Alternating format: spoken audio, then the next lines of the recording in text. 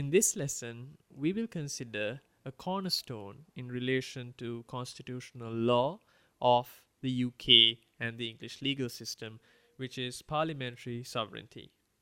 As a whole, we considered earlier about countries with written and unwritten constitutions. The UK, being a country with an unwritten or purportedly unwritten constitution, does not have one comprehensive document that is above everything else, which everything else is derived from. Therefore, having an unwritten constitution, where the constitution is derived from a myriad of sources, so to speak, the UK prides itself on being a parliamentary sovereignty, as in the Acts of Parliament being paramount and being the supreme law of the land. Now, it must be noted that we consider the word sovereignty as being above all and the ultimate rule. Every country is a sovereign country. Therefore, a country has no right to control another, and vice versa.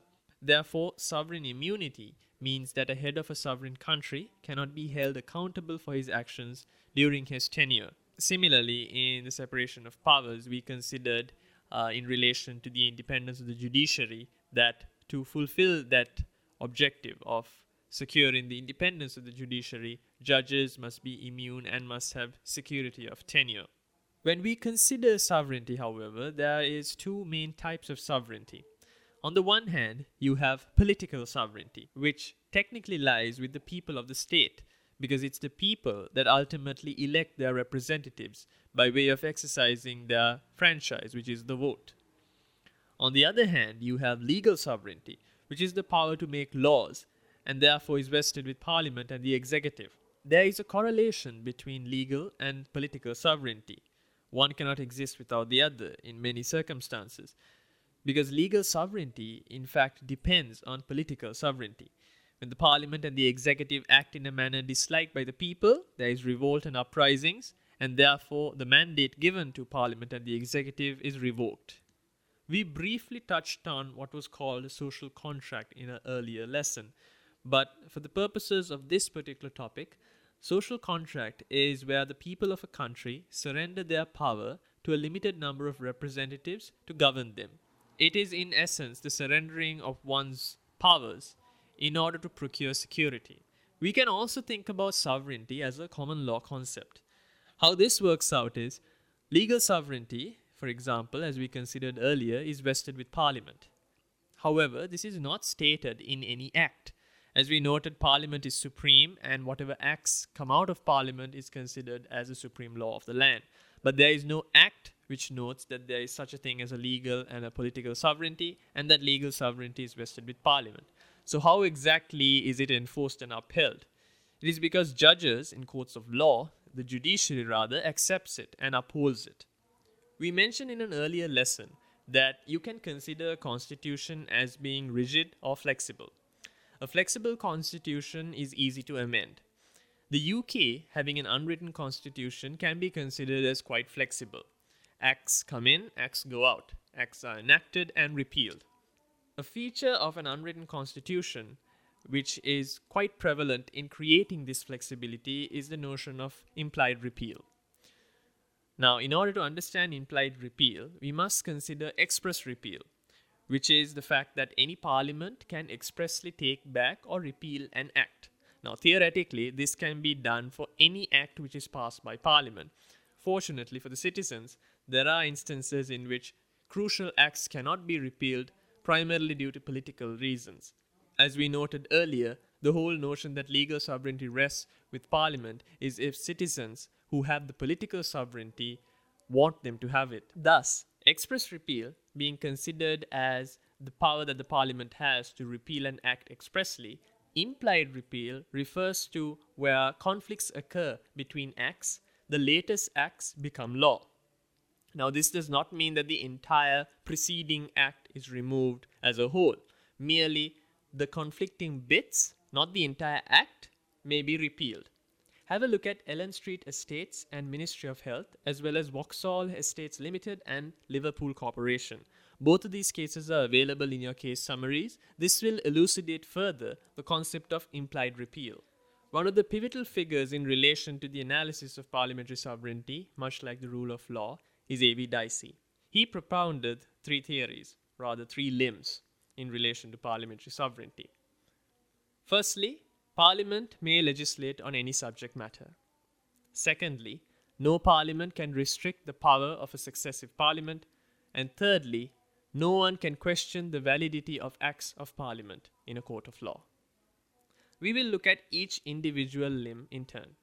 Parliament has the sole power to legislate, and there is no limit of subject matter. Now, as a whole, this seems like a complete mass authority and power provided to Parliament, and it does not have any limits. But in fact, when you consider the contemporary context of the UK and certain treaties and agreements that they have come to with other countries, we see that the whole premise of the ability of Parliament to legislate on anything has been questioned. A good example of this is the Burma oil case, which is available in your case summaries, which relates to retrospective legislature.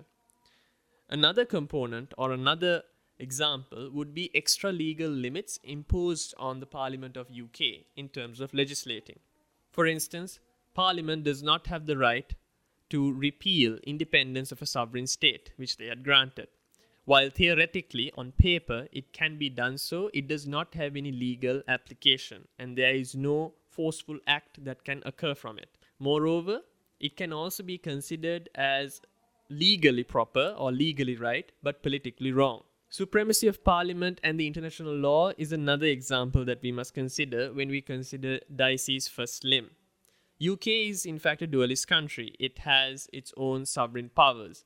But when you think about the European Communities Act of 1972, the European Convention on Human Rights, and its application within the UK through the Human Rights Act of 1998, we see that there are foreign sovereign nations and authorities that have stipulated certain things which the bicameral parliament of the UK has had to adhere to.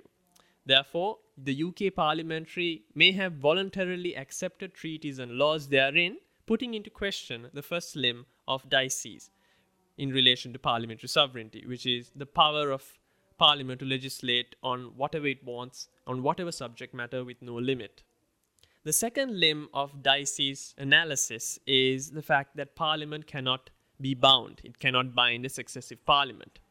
So when you consider the first limb, that Parliament can legislate on any subject matter, and then the subsequent exception to it, that it cannot bind itself, bind its successive parliaments, we note the very first example that puts the second limb into question. Secondly, we can think of acts like the Act of Union with Scotland in 1707, which also puts into question the validity of Dicey's second limb. Have a look at Attorney General for New South Wales and Trenthoven for a good example of where there have been limits imposed on Dicey's second limb. Finally, Dicey's third limb is that the validity of Parliament or the validity of an act cannot be challenged.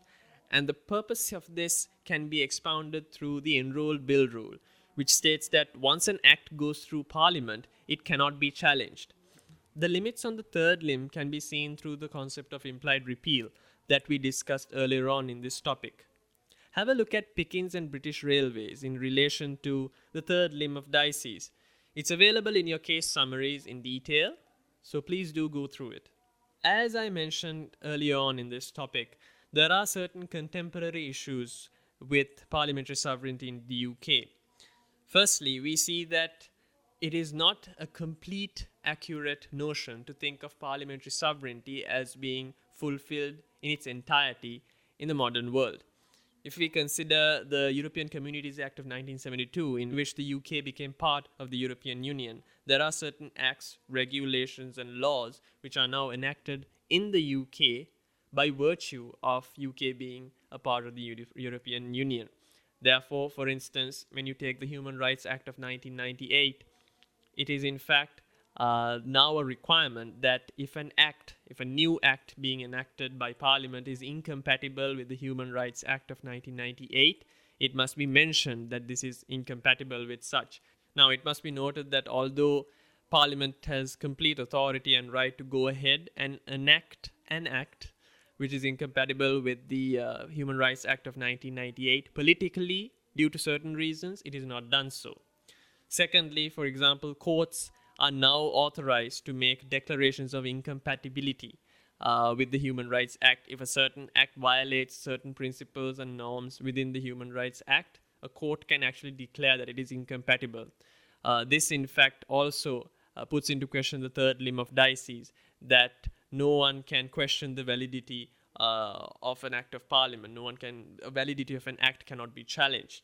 Now that we have considered the outlining context of parliamentary sovereignty, let's summarize and go through the various divisions as well as the subtopics that we went through.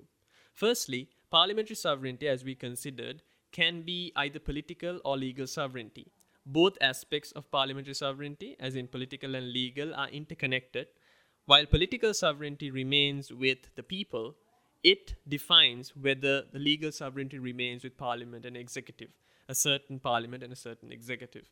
Dicey expounded three pillars or three limbs in relation to defining how parliamentary sovereignty operates. On the one hand, he noted that parliament can pass any law. There is a difference, however, between ability and effectiveness. The first limb he expounded was that parliament can pass any law. However, contemporarily, there are certain limitations to this. For instance, extra legal factors. While parliament can in fact legislate on any subject matter, its limits are to that of the UK. It cannot, for instance, repeal independence given to a sovereign country because it would have no legal effect. Secondly, parliament can't bind a successive parliament. There are several limitations to this as well. For instance, the Acts of Union in 1707 is a good example. Thirdly, courts can't hold an act void, or courts can't question the validity of an act. The whole premise of this can be seen in the notion of enrolled bill, where once an act passes through parliament, once a bill rather passes through parliament and becomes an act, it cannot be questioned in a court of law, as well as implied repeal, Vauxhall Estates and Liverpool Corporation. In a modern context, finally, all three limbs of dices has been put into question. And this is a very simplistic overview of it, but for instance, the first limb, which is the fact that Parliament has the power to legislate on any subject matter, has been put into question by the European Communities Act of 1972, which now means that an act that goes through Parliament has to be in accordance with certain European Union bylaws and regulations that might be imposed as a political means, not really as a legal means. The second limb, for instance, in relation to the fact that the parliament cannot bind a successive parliament, has also been put into question with specific acts like the Government of Wales Act, the Scotland Act, the Northern Ireland Act, so on and so forth. Finally, the third limb in relation to the notion that courts or no one can actually question the validity of an act has now been put into doubt due to the Human Rights Act of 1998, where now courts have the ability to declare incompatibility, and the fact that when a new act is to be enacted, when a bill goes through Parliament, it must be mentioned if it is incompatible with the Human Rights Act of 1998. That was a very succinct overview of parliamentary sovereignty. It is a very vast topic and there's a lot to cover, but this will give you a context and a bird's eye picture of the entire scheme or the entire subject matter that you will be getting into. Please do go through the case summaries which have been provided along with this course, as well as the subject material, which is the slides that I've been conducting thus far. In the next lesson, we will go on to dissect further on parliamentary sovereignty by considering the bicameral parliament of UK, which is the House of Commons and the House of Lords.